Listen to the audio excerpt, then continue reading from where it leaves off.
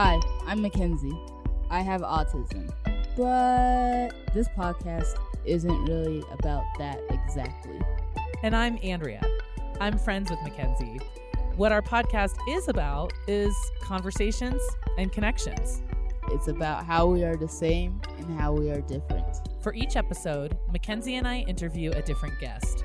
Some of our guests experience intellectual and developmental disabilities, also known as IDD, and some don't. We talk about friendship, family, adulthood, and when it comes up, disability. Our podcast is called Everybody In because we are so interested in everybody. So, let's get started. All right. Hey, everyone. I am Andrea Moore, one of your hosts for Everybody In, a podcast conceived and produced by the Wayfaring Band. And she's here at my side, across from my eye. She's a little bit whack. It's Mackenzie. What's up, everybody? My name is Mackenzie Bove-Nickel. I am the co-host with the podcast with Andrea Moore. Thanks for joining us. Yes. Thank you for tuning in, everyone. We have a great show planned for today. Who is our guest, Mackenzie? Oh, my gosh. It's Michael Waters. Michael Waters, the one, the only, the fabulous, the friendly, the overall lovely Michael Waters. Yes. Before we talk to Michael, I'm super excited. We both know Michael. I've traveled with Michael. Have you traveled with him yet? No. Oh, so you're going to get to know him. Okay. Yeah. Super excited. Michael's super cool. I'm really excited to get to know him better.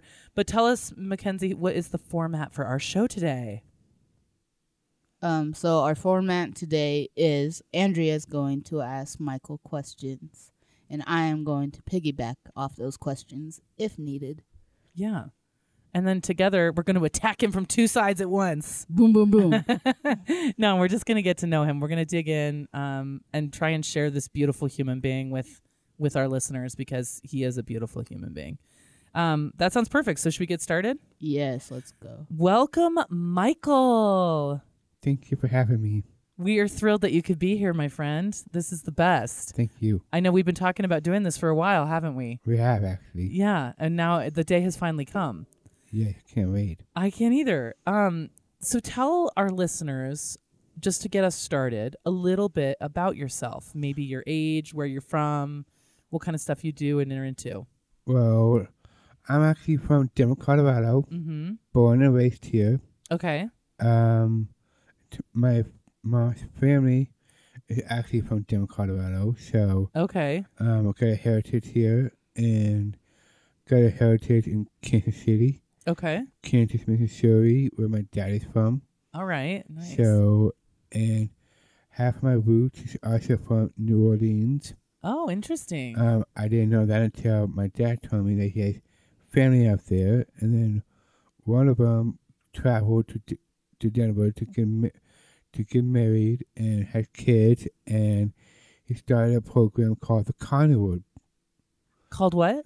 The Cottonwood. The Con Award? Cottonwood. Can you spell it? Concord? No, Cottonwood. The cotton. Oh, Cottonwood. Yeah. Wait a minute. You're saying that one of your relatives started the program called Cottonwood, the one that you're a part of? Well, I'm not a part of it yet. Oh, okay. But he's actually my dad's nephew.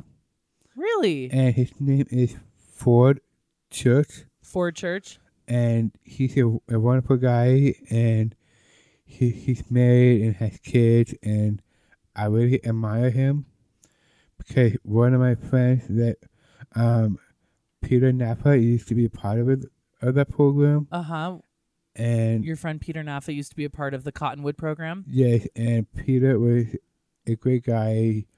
We always talked a lot, even through a bio club, or we text each other sometimes, we call each other. Texting and calling. But I know recently what happened to him. Yeah. And I actually cried for him for the first time last year, so it took a lot of toll on me because I never knew that could happen to us. So let me just clarify a few things if that's okay. So what I heard you say is that you cried that you and Peter used to call and text, and then you cried for him, and that had never happened before, that you didn't know that you could lose someone and that could happen. When you said us, do you mean people with Down syndrome? Well, yeah, with people with Down syndrome, knew could get meningitis. Didn't know that you could get meningitis. And yeah. I got scared, and when it happened to Peter, I was really in shock. Uh-huh. And then I had dinner with my parents. That night we talked about some stuff, and then afterwards I just burst out in tears, and I never knew I could do that. Mm-hmm. But it turns out it was because of Peter. Mm-hmm. Well, that is quite an introduction, and I want to talk more about some of those things. But yeah, so it sounds like it was a surprise for you to learn that you could care so much about someone and that you could lose them so unexpectedly. And that is our friend Peter, who we did lose unexpectedly almost 2 years ago now. But we can talk more about that too. Thanks for bringing him up. We always like to remember our friends, and it's true that meningitis is something that can affect any of us. Yeah. And that's scary, but at the same time, hopefully we have people around us and we do the best we can and try and get the help we need. And when life is bigger than us, we have to just lean on each other for support. I agree. Yeah.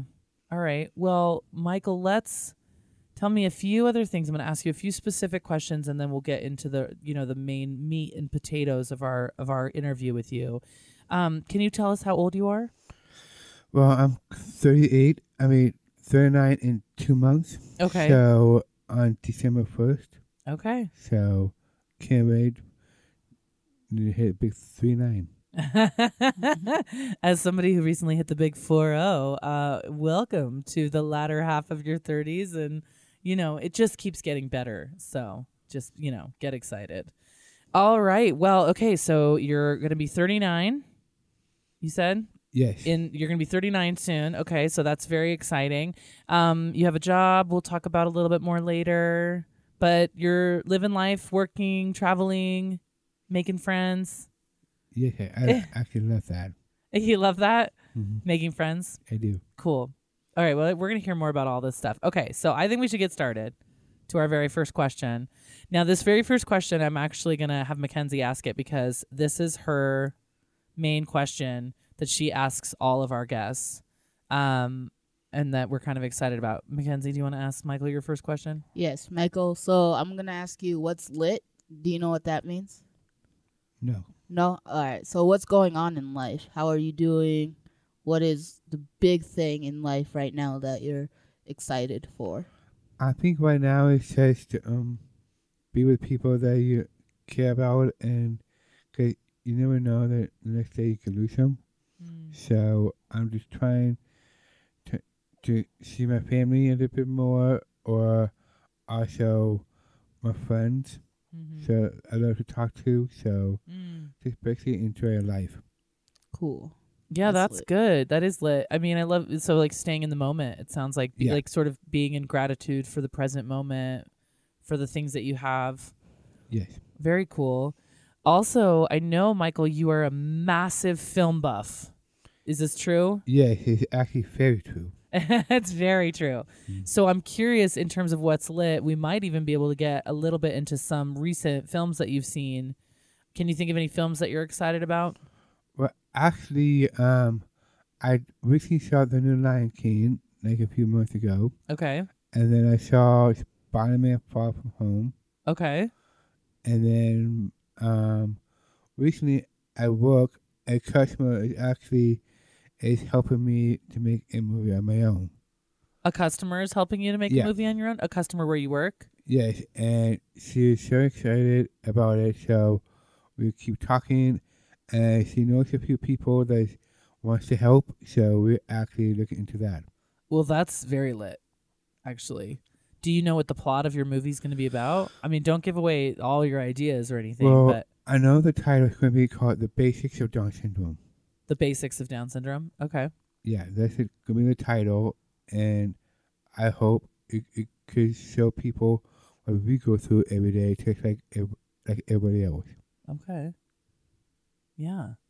And so the woman is going to help kind of support you in the process of getting that made. Yes, she is, and she's an amazing woman. When I told her about it, she knows a few people, so, and she and I connected, and we've been talking, so, and so that's what it's going to be. That's awesome. That's a lot to look forward to and be excited about. That's very cool. Thank you. You're welcome. Okay. Yeah, thank you. That's good. Cool. All right, let me ask you question number 2. We've asked you this one before, but I want to see if your answer is the same or if it's changed. Michael, if you could be an animal other than a human, what animal would you be and why? Well, I'll have to pick a lion because I want to be a king. Hey. Just like in the movie The Lion King. Uh-huh. So I could rule Africa just like the Lion King. Mufasa. Is that Well, you? I want to be Simba. You want to be Simba. Let's get real. Okay. Yeah. Okay. So you want to go on the hero's journey first. So you want to first fail to be king, be really irresponsible, and have to learn a lot of life lessons, and then eventually become an amazing king. Yes. The hero's journey, yes. That's how I'd like to be. Okay. Cool. All right. So a lion to be king. Amazing. That's very cool. All right, great. And then I'd love to shift a little bit. You kind of brought it up when you were talking about your film, but I'd like to talk a little bit about disability. On this podcast, we try and touch on things that make us the same and things that make us different. And what I was struck about what you just said about Down syndrome is that you said for people with Down syndrome going through life every day, how it's a lot the same. Is that what you said? Yeah, which is the same as everybody else. Mm-hmm. We fall in love. We enjoy people's company, and we just like to talk to people. But we just need a bit of help now and then. But overall, we have one thing in common, which is that we're all people, and it shouldn't matter who you are. Mm-hmm. It sounds like you're pretty passionate about that. I am actually. Just recently, I watched a show called Good Trouble. Good Trouble? And it inspired me to be open and try to be, caring for others. Okay. And in the show, is there somebody with Down syndrome in the show, or how did it inspire you? No, there's no people with Down syndrome in the show, but that show just inspired me to help fight the good fight. Okay. For people with Down syndrome. I know there's a lot of good people out there, ambassadors for the Global Down Syndrome Foundation. Ambassadors for the Global Down Syndrome Foundation. I hope I could be one of them someday because I want to show them what I am capable of. Excellent. So tell us, Michael, when we're talking about Down syndrome, you're about to be 39. I mean, so you've had a lot of experiences. You're an adult. Sometimes we interview people who are a little bit younger. I don't know. I guess we've probably interviewed a few people who are a little bit older as well. But in your lifetime, has the way you feel about Down syndrome changed? It changed me a little bit because when my parents started becoming parents with someone with Down syndrome like myself, I know parents could be scared at first, because they just want their son or daughter to be healthy, and I know what it's like, so I'm going down the path of being healthy. So, and I just wanted to show my parents that they could be proud of me just as much as my brothers. Just as proud of you as they are of your brothers? Yeah. And what does healthy mean to you? Like, make the right choices, try to eat better, try to work out, go to the gym, which I do because I have a trainer. Nice. And I've been going to this since 2005, and they're trying to help me reach my goals to try to lose some weight, and I'm pretty happy about that. Great. Yeah, that's awesome. I know that I'm looking at Mackenzie here because I'm like, this is your area. Mackenzie's often offered to help train me, which I need it because I think being healthy is something that we're all interested in. But you know, when you brought that up originally, Michael, you put your finger on something bigger, which is that when a baby with Down syndrome is born, and not just Down syndrome, but other differences, I think in our culture, I've heard a lot from parents this idea of like, oh, I just want a healthy baby. I just want a healthy baby. And it's this question to me of, is Down syndrome healthy by itself? Like, is it, you know, that sometimes parents have to go on a journey to learn and accept that Down syndrome is as beautiful as I think you and I think it is. That sometimes parents have to learn that because they just don't have enough information yet. They have to go through a process. They do, and I know how that's like, because when I was born, my parents were scared at first because new parents were someone with Down syndrome, but they didn't care. They loved me anyway. They brought me home. I have great friends, a great family because of them. I really touched about that, and I hope they're listening because I love them a lot more than ever. I bet they are listening. I bet they are. And that's great. And I think it's okay that we don't always have all the answers, right? Like, I think that's what life is. Life is about things happening that we don't always know how to handle, but we can ask questions, we can get information. One thing that I'm passionate about that particular issue, Michael, because I know that a lot of times in the world, if you get your information from people who only know one part of it, you might not get the whole story. So for me, I'm passionate about making sure that parents know that, that people with Down syndrome can, like you said, are just like everybody else, have feelings, build relationships, can work jobs, can fall in love, can, you know, are active and fully participating members of society, and can bring just as much joy, you know, and struggle as any other human being. Well, I agree. And also, when my parents did find out I had Down syndrome, they also started a program called Mile High Down Syndrome Association. They were part of that group. Okay. But they actually are the original board members. Mm-hmm. But now the name changed to Rocky Mountain. So Rocky Mountain Down Syndrome Association. Yeah. Right. My parents recently started that because of myself and a few others that was born back then. And if it wasn't for them, we wouldn't even have that wonderful group and the people that we have today. I think that a lot of people don't realize the history of the disability community is happening right now. Like what you're talking about, Michael, is that your parents were among the original families to build these institutions that are now making a huge difference in people's lives. Like Rocky Mountain Down Syndrome Association is a statewide association, right? Maybe more, but... Well, I heard this one in California, in LA. So they're spreading out, maybe. So I'm hoping to go out there and share my experiences with them and tell them about it. So well, and that's what's really cool. So like you're again about to be 39, and I don't know if our listeners all know this, but you know, basically people in our age group, yours and my age group, that your parents were the ones who were basically very much on the forefront of building a lot of the programs, especially in the Down syndrome community.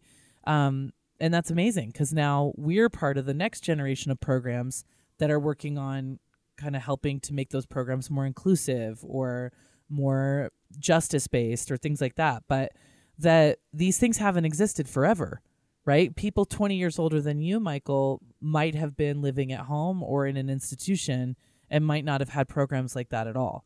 Well, yeah, I agree, especially that I just saw the movie Peanut Butter Falcon. Oh, yeah. And that movie kind of reminded me of that, too, so to be honest. Tell me about what you thought about that movie. And for folks who haven't seen the movie, can you tell us a little bit about what it's about?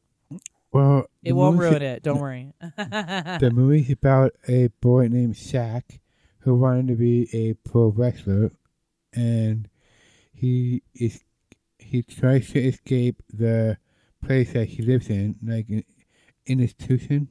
Yeah, he lives in a nursing home that's designed for older people, and he's a young guy. And he escapes, and then he went into Shia LaBeouf's character that he played in the movie.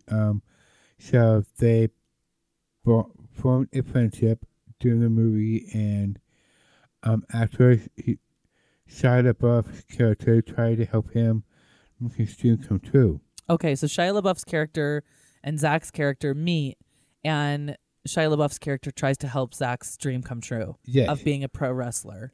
And then he was so happy about it. He loved it.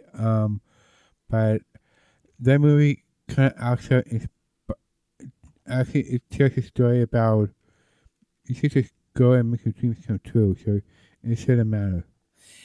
What else I liked about that movie was that Mac, did you see it, by the way? Yeah. Okay, I want to hear what you think about it too. One of the things that I loved about that movie was that it wasn't a story just about the neurotypical character, so Shia LaBeouf's character, helping this guy with Down syndrome. It was a mutual relationship because Zach basically saves the other guy's life, like in terms of giving it value and meaning. Because Zach's a good person and Shia LaBeouf's character is kind of an asshole, you know? And he's like, Well, I didn't think so. I don't mean like his heart is nice, but you know how he like steals and he like lights a bunch of stuff on fire, and he remember when he blows up the dock? Well, to be honest, it's part of the movie. So I don't mean it in a bad way. I mean it in a good way, that like that he wants to be a better person, but remember he's sad. And sorry, everybody, like I guess this is a tiny spoiler alert at this point, but we're not giving away the whole plot. But like he's sad because he lost his brother. And he has a hard time. Like too, so. Right. And he has a hard time caring. And what I liked about it is I feel like Zach gives him his humanity back. Exactly. That's what I think of it too. Yeah. Mackenzie, what did you think about the film?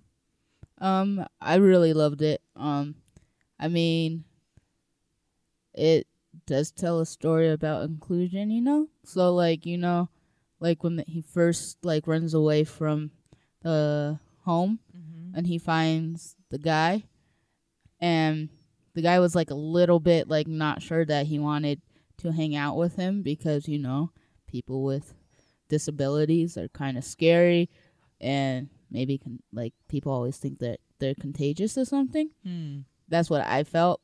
But after you felt that way, that like sometimes people feel that way about you. Oh no. But you've seen it in the world. Yeah, that, like, I do see it. And this movie just like kind of like knocked that down, saying no, everybody is the same, but just different.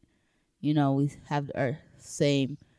We're just skin tone different, I guess. I don't know how to. Surface level. Yeah. Like that type of stuff.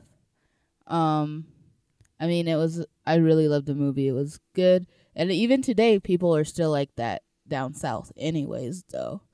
Like, if you think about it, they're still pretty... Although that kind of took place a little bit up north, and then they went down south a little bit. But I don't know where it was. Well, I think, but you're right, that there's just regional differences. Yeah. But we noticed that, I mean, we're in Denver, and we can notice those behaviors here. It's not just the South. No, it's still everywhere. Like, still, like, that's why we're starting to do inclusion so much, I feel like, around the world, because we do matter and all of that stuff. So that movie was really good.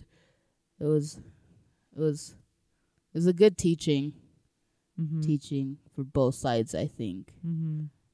So I also appreciated the messiness of it. Like, they're not perfect. None of them are perfect. And even when the woman comes, Michael, you know, like when so the woman who works at the nursing home where Zach escapes from, she like goes on this quest to find him.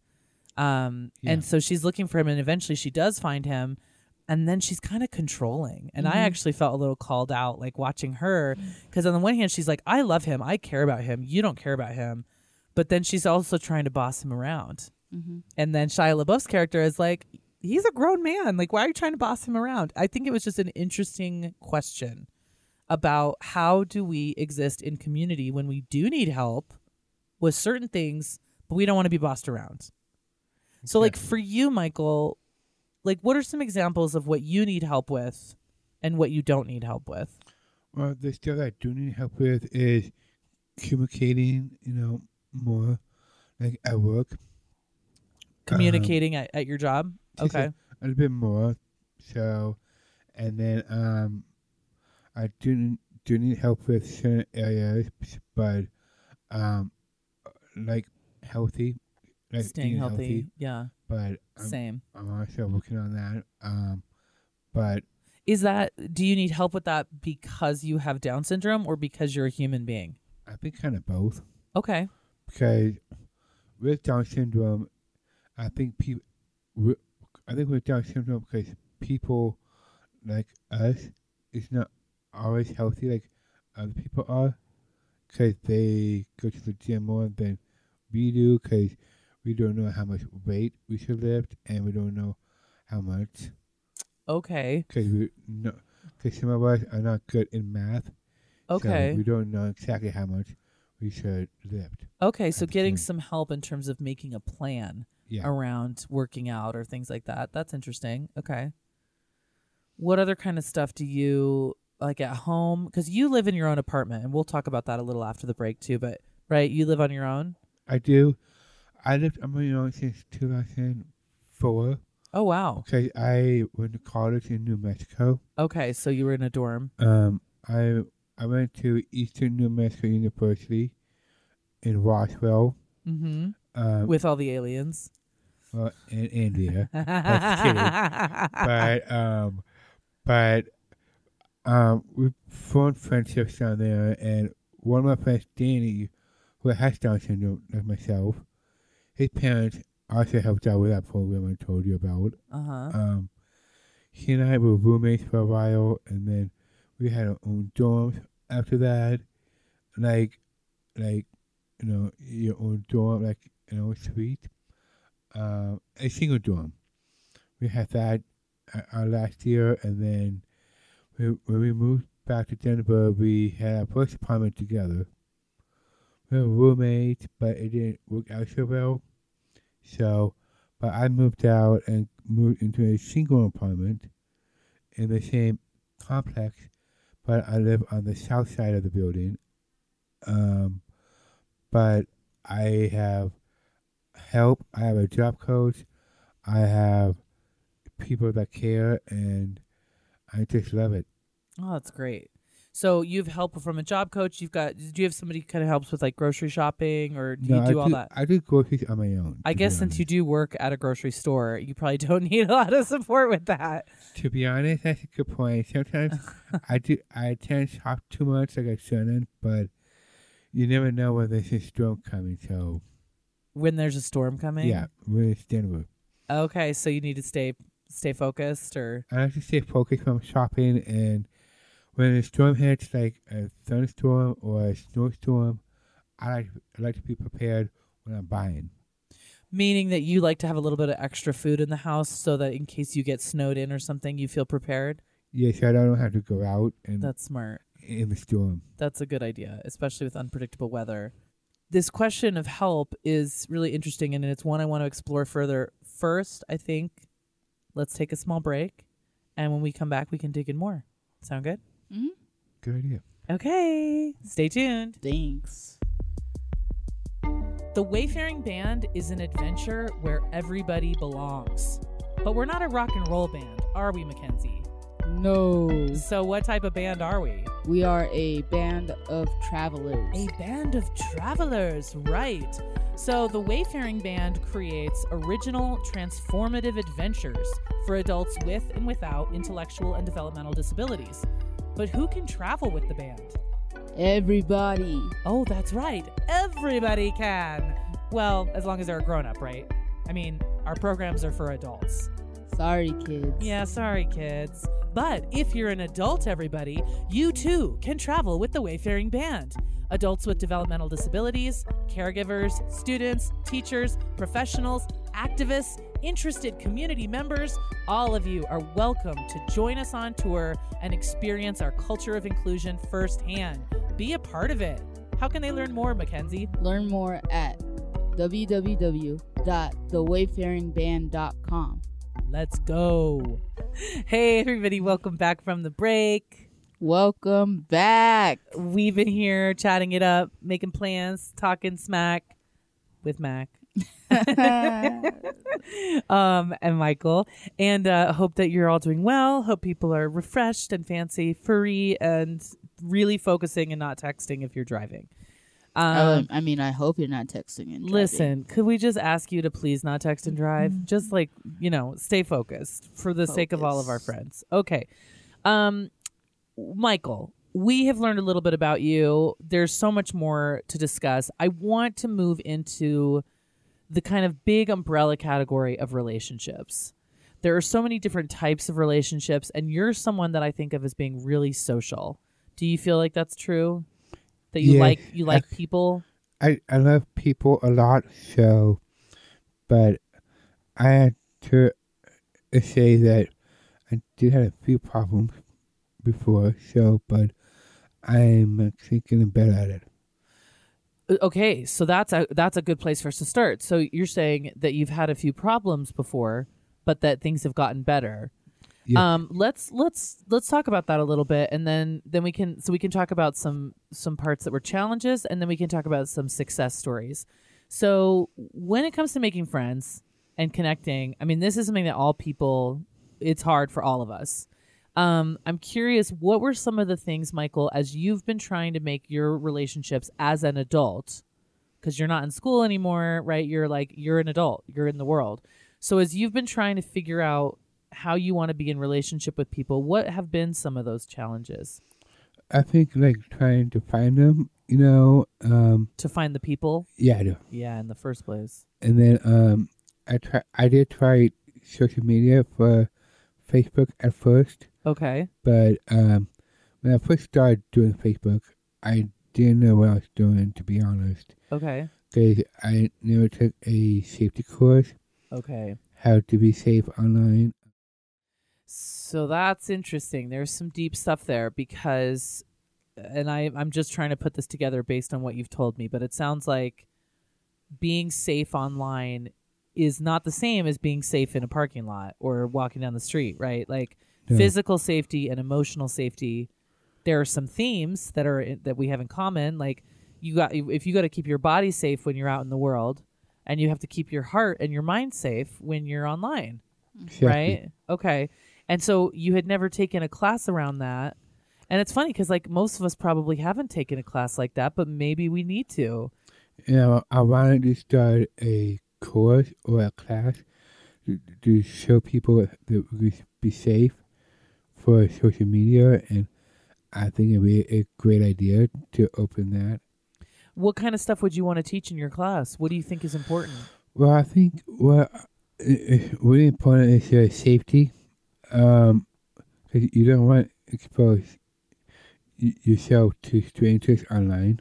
Okay. So, we'll talk about, where to meet, stuff like that.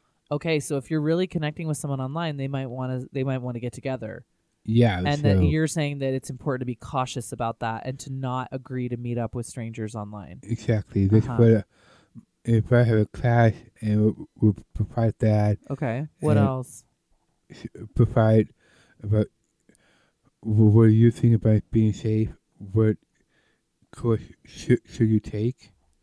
So what are the risks? So it sounds like one of the risks is that people might want to try and take advantage of you. Exactly. Like they might want to meet up with you in person, and you're vulnerable, and so you might think it's about one thing, but they want something else from you. So, I mean, and I'm just going to say it out loud, and because Mac, tell me if you've got stuff to contribute here too.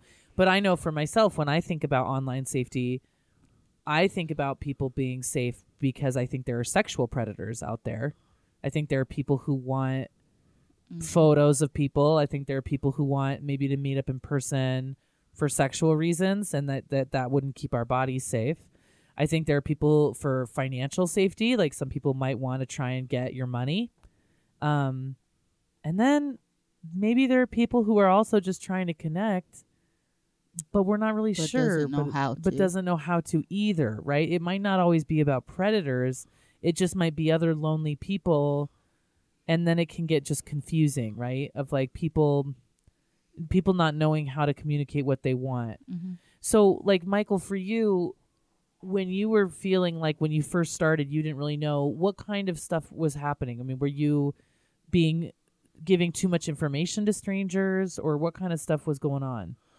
I think when I was when I first started Facebook, because someone just told me about it, and then when I got online, I checked it out, and I've been seeing film crazy people that I didn't really know at first, and then afterwards, it was just all men at first, but some of my friends told me that you need to be careful, and even my family's been telling me that, and So a bunch of men and men you didn't know. yeah, So strangers, and that those were the people who were willing to talk to you. yes, and Okay, and that felt like a red flag. and then I found out that what I was doing, so I took them off, and I started becoming friends with people that I actually do know now.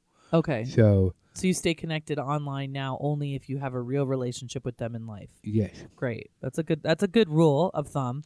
'cause, when I first started, I was vulnerable. I didn't know what I was doing at first, but I did actually took them off, and then I just requested people that I do know, and talk to them more. Mm-hmm. So, and then my mom was very worried, so she joined Facebook to try to help protect me. Mm-hmm. And I totally understand that now.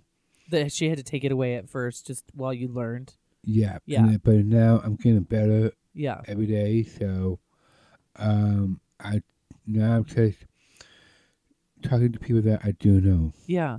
Well, and that makes a lot of sense. I think a lot of us behave that way when we do something until we don't know what we don't know until there's some reason to discover it. And so just to take it away while we get more information and figure out how to get the tools is something a lot of people try. I think monitoring screen time or social media time or whatever, and it can be tough because on the one hand, like we've been saying, you're an adult, but on the other hand, you do need help in certain areas, and maybe this was one of the areas where it was nice to have some help.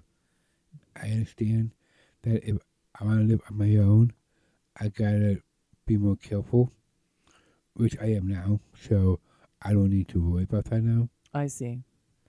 Sure. So part of what they were worried about, it sounds like, is that since you live alone, you would be at risk, and if these people found out where you lived or something like that, that something bad could happen to you. Yes, and I Yeah. didn't know that could happen, so, but now that I do, I'm fully aware of that, so I took those people off, and I'm just talking to people that I do know.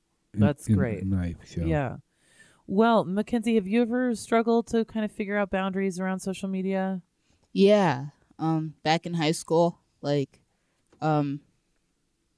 had the same situation, I guess. It was like more telling all my business on social media, and that wasn't safe for me or my family.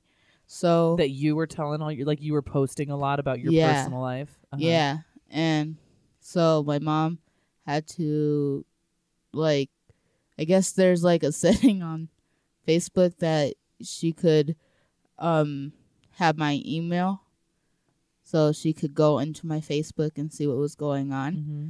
And because I wasn't safe, one time I posted I'm running away, and I did run away, but then they found me. But Facebook, that's how my mom found out that I wasn't being really safe on Facebook, and so she took it away. And then What did you have to do to get it back? I Did it just get easier? I mean, over time, did yeah, you it got easier over time, and I think I was like more mature.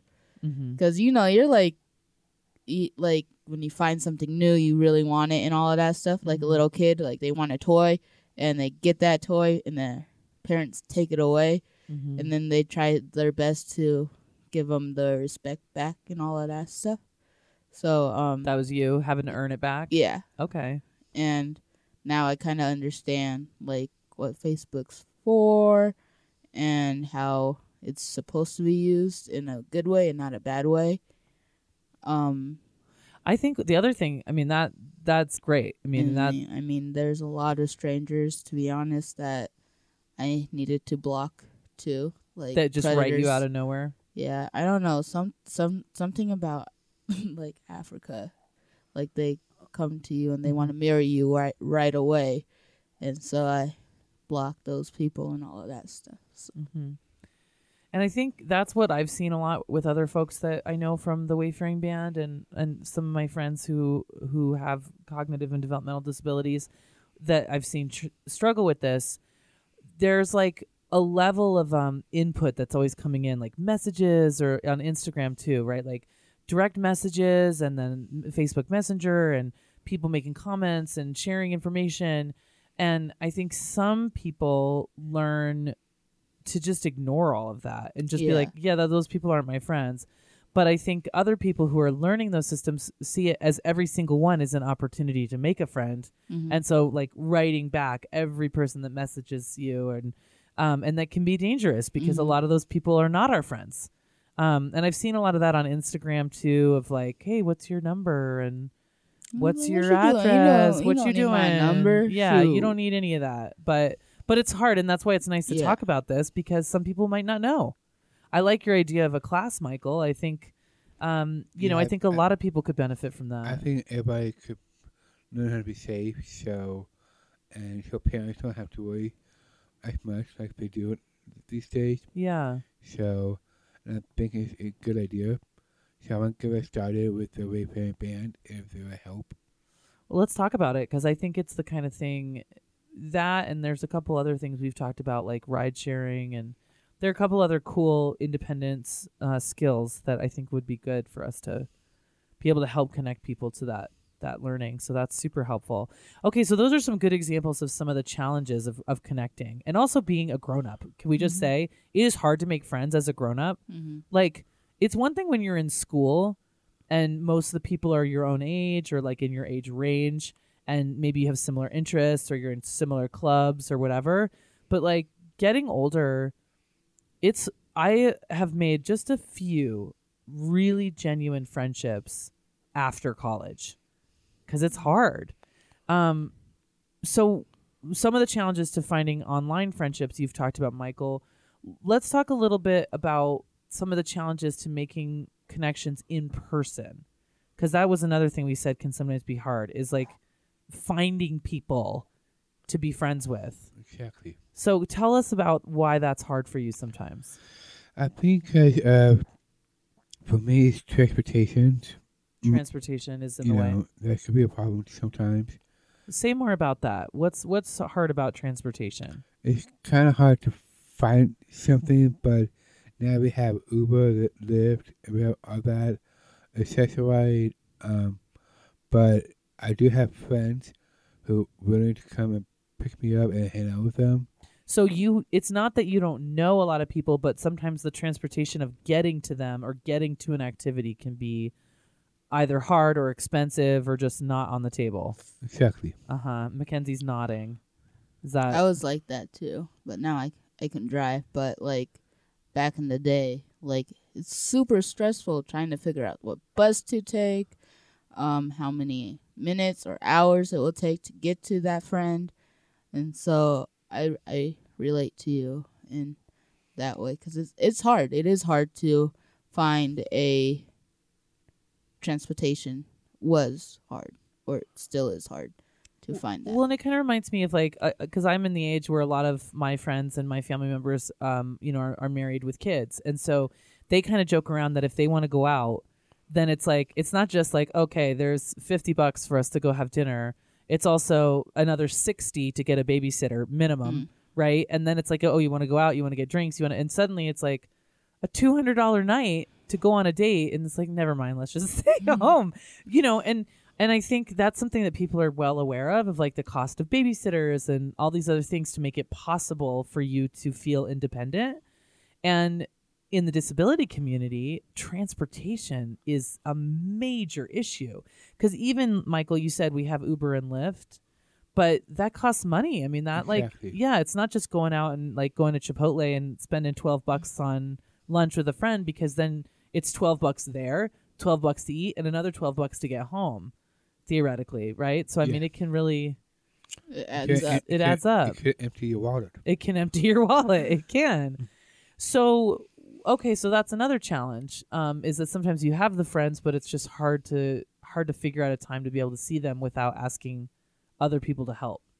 Yeah, and most of the time with me, sometimes I have friends that actually pick me up.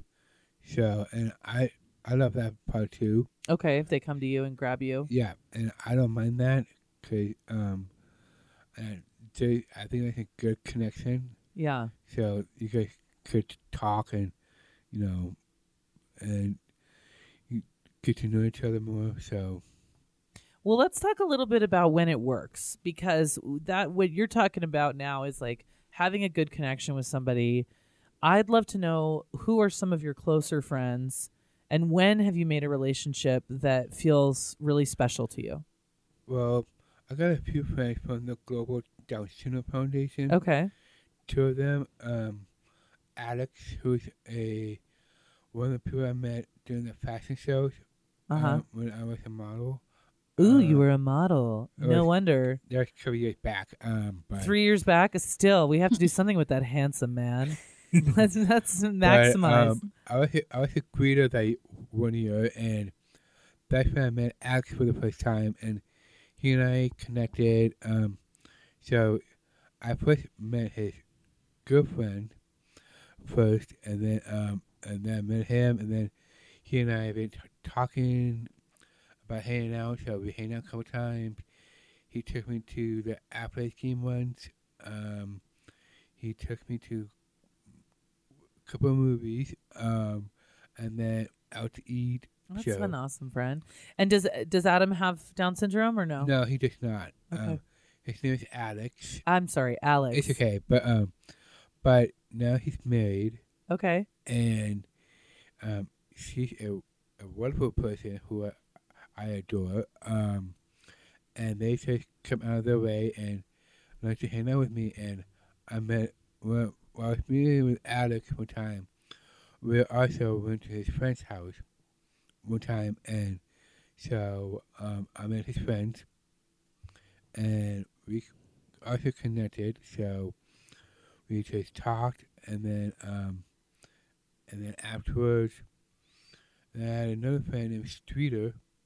Streeter? Yeah. Nice name. That's a good And one. he's from the Global as well. Once in a while we hang out. Okay. He doesn't live too far from me, so I go to his house once in a while. And we go to movies. We just hang out. Similar interests, right? I Yeah. mean, I'm hearing you say you're meeting people in programs that you have in common. You like similar things but it sounds like it's easier because sometimes it sounds like Alex and Streeter maybe have also made an effort Yeah, they to did stay actually. connected to you, and And that I feel helps. really touched with that, and I'm glad we've been hanging out. And I also met half of Streeter's friends Okay. that really care about me a lot as friends. Nice. So we also connected, and I just love meeting them. I'm going to ask a difficult question. Uh-oh. I know. Uh-oh. Well, Get listen, ready. I want to talk about, because this is something I've noticed, and I just want to ask and see. I know you can only each speak for yourselves, but I want to talk about building friendships with other people with disabilities. So I'll first ask you, Michael, do you have any friends who also have disabilities? I do. I got a couple. One name is Danny. Danny, who you mentioned before. Okay. Yeah, his parents also helped with the My High program I told you about. Okay. So I know him since we were babies. And so he has Down syndrome? Yeah. Okay. So Danny's a friend of yours. And then people from Peter Naples was one of them. Our friend Peter, who passed away, was one of your good friends. Okay. And then Bethany Potter. Shout out to Bethany. What's up, girl? Hey, then Bethany. Season 1 guest, in case people need to double check. Go on. And then also the people at the Wayfaring Band. Yes, of course, all of us. Connor. And then some people at Aspire Club that I also do. That Peter also was involved with. Okay. So there's a lot. Yeah. There's a lot of friends. Okay. Yeah. And the reason I'm asking is because sometimes I'm curious, one of the challenges with the disability community is that in special ed, when we are back in school age, the special education umbrella is very broad, and it puts a whole lot of people into a special ed program who may or may not have anything in common. And one of the things that I've noticed is, I think the best way to build a friendship is based on having similar interests. That's why people should become friends. It doesn't have to do with disability. It has to do with caring about the same things. But I was just curious about that. Like, Mackenzie, I'm curious for you. Like, what would you say? Like, do you feel like you have genuine friendships with people with disabilities, or mostly are your friendships with people without? And why? And why? I would tell you. I'm gonna tell you. All right. I think I have half. I feel like I have half, but I have more friends that don't have a disability because they're just easy to relate to. And the other half is like I'm with Special Olympics, so I have friends in that area that love sports and like the same as me. But for me, it's kind of hard to relate to them in a good way, in a bad way. Sometimes I feel like I'm a higher level of, not level, like I don't know how to say it. I don't really need the help that I need, but they need help, way more help, I guess, in that. I want to acknowledge that that's a hard thing to try to articulate, what you're trying to articulate. I'm letting you kind of twist in the wind on purpose. And it's not because I want you to feel uncomfortable, but it's because you're right that we do not have good language for this. Some of the language that people have used in the past that I don't personally like and that a lot of people don't like is high functioning and low functioning. Yeah.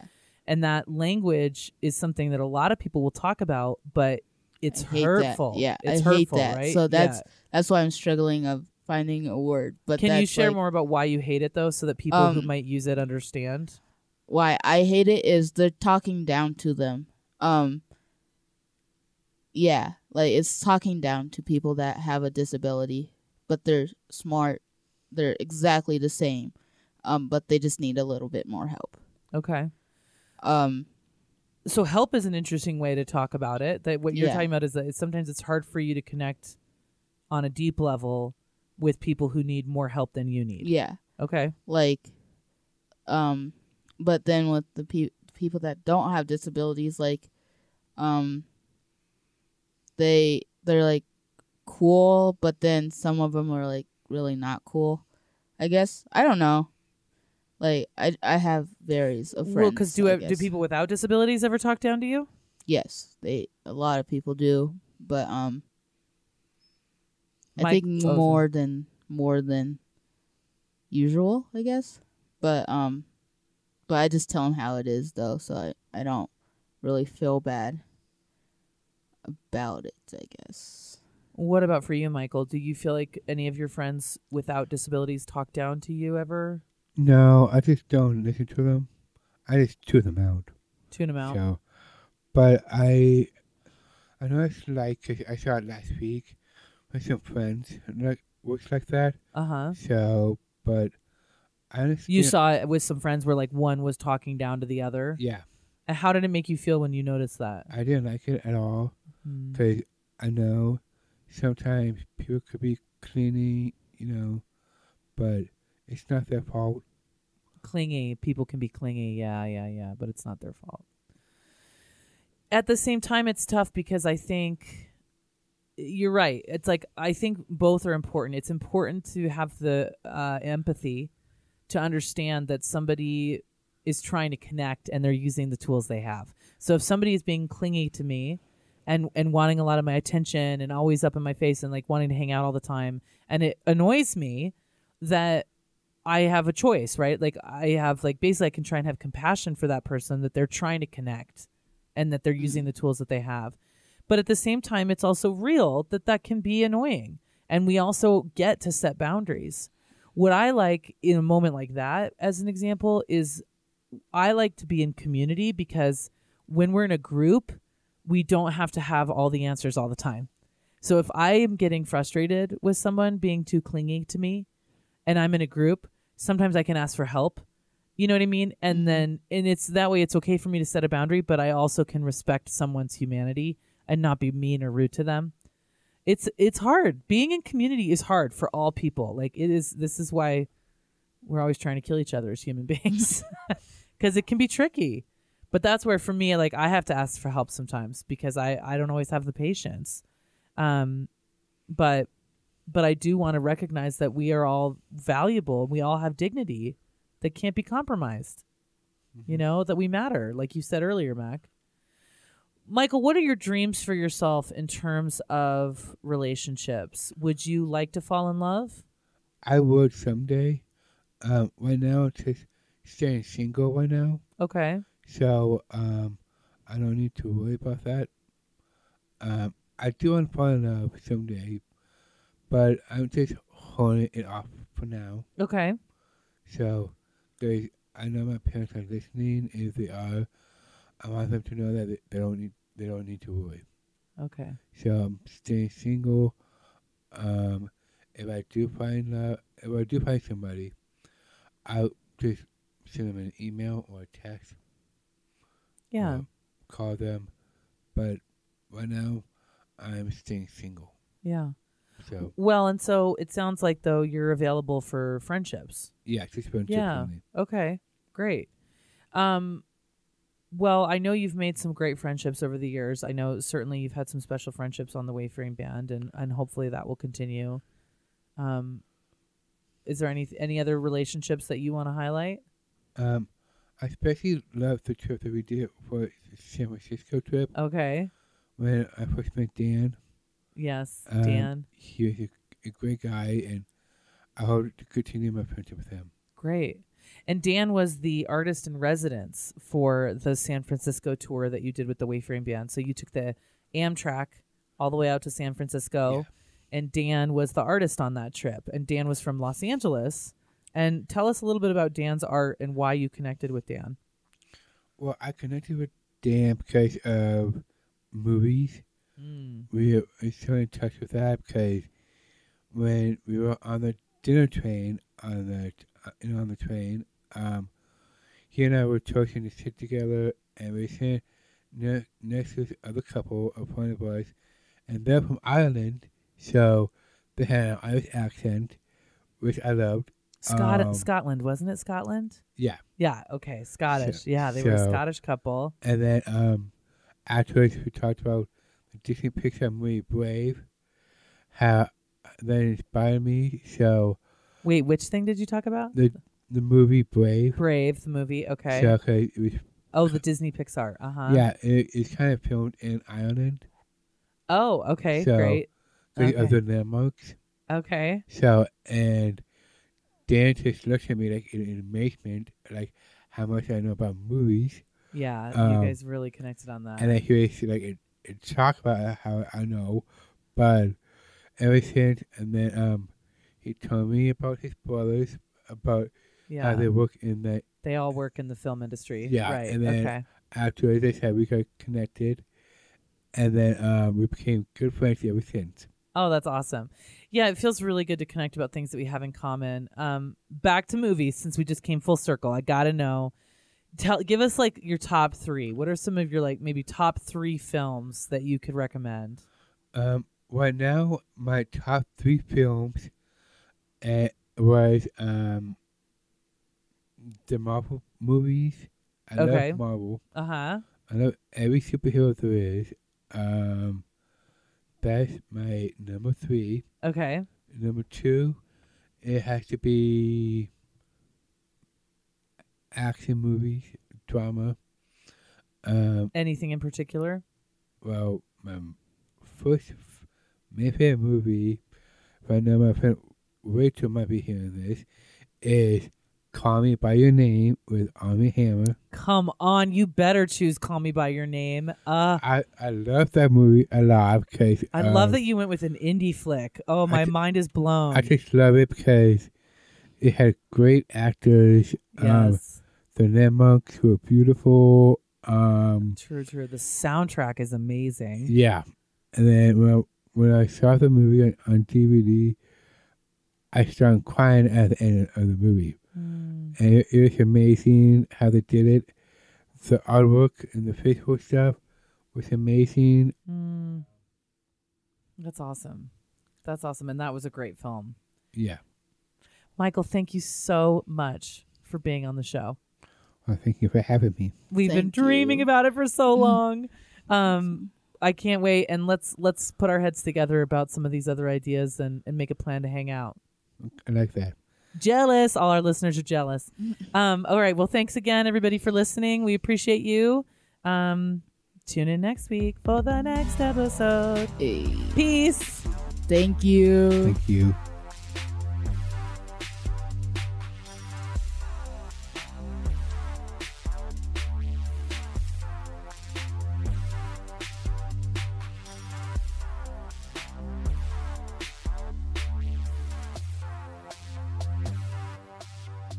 Everybody In is sound engineered by Karen Hibner with original music by The Dosage. It is produced by The Wayfaring Band, a Denver-based 501c3 nonprofit specializing in life skills and leadership training through travel for adults with and without disabilities. Be sure to rate us on iTunes or wherever you get your podcasts. Later, alligator.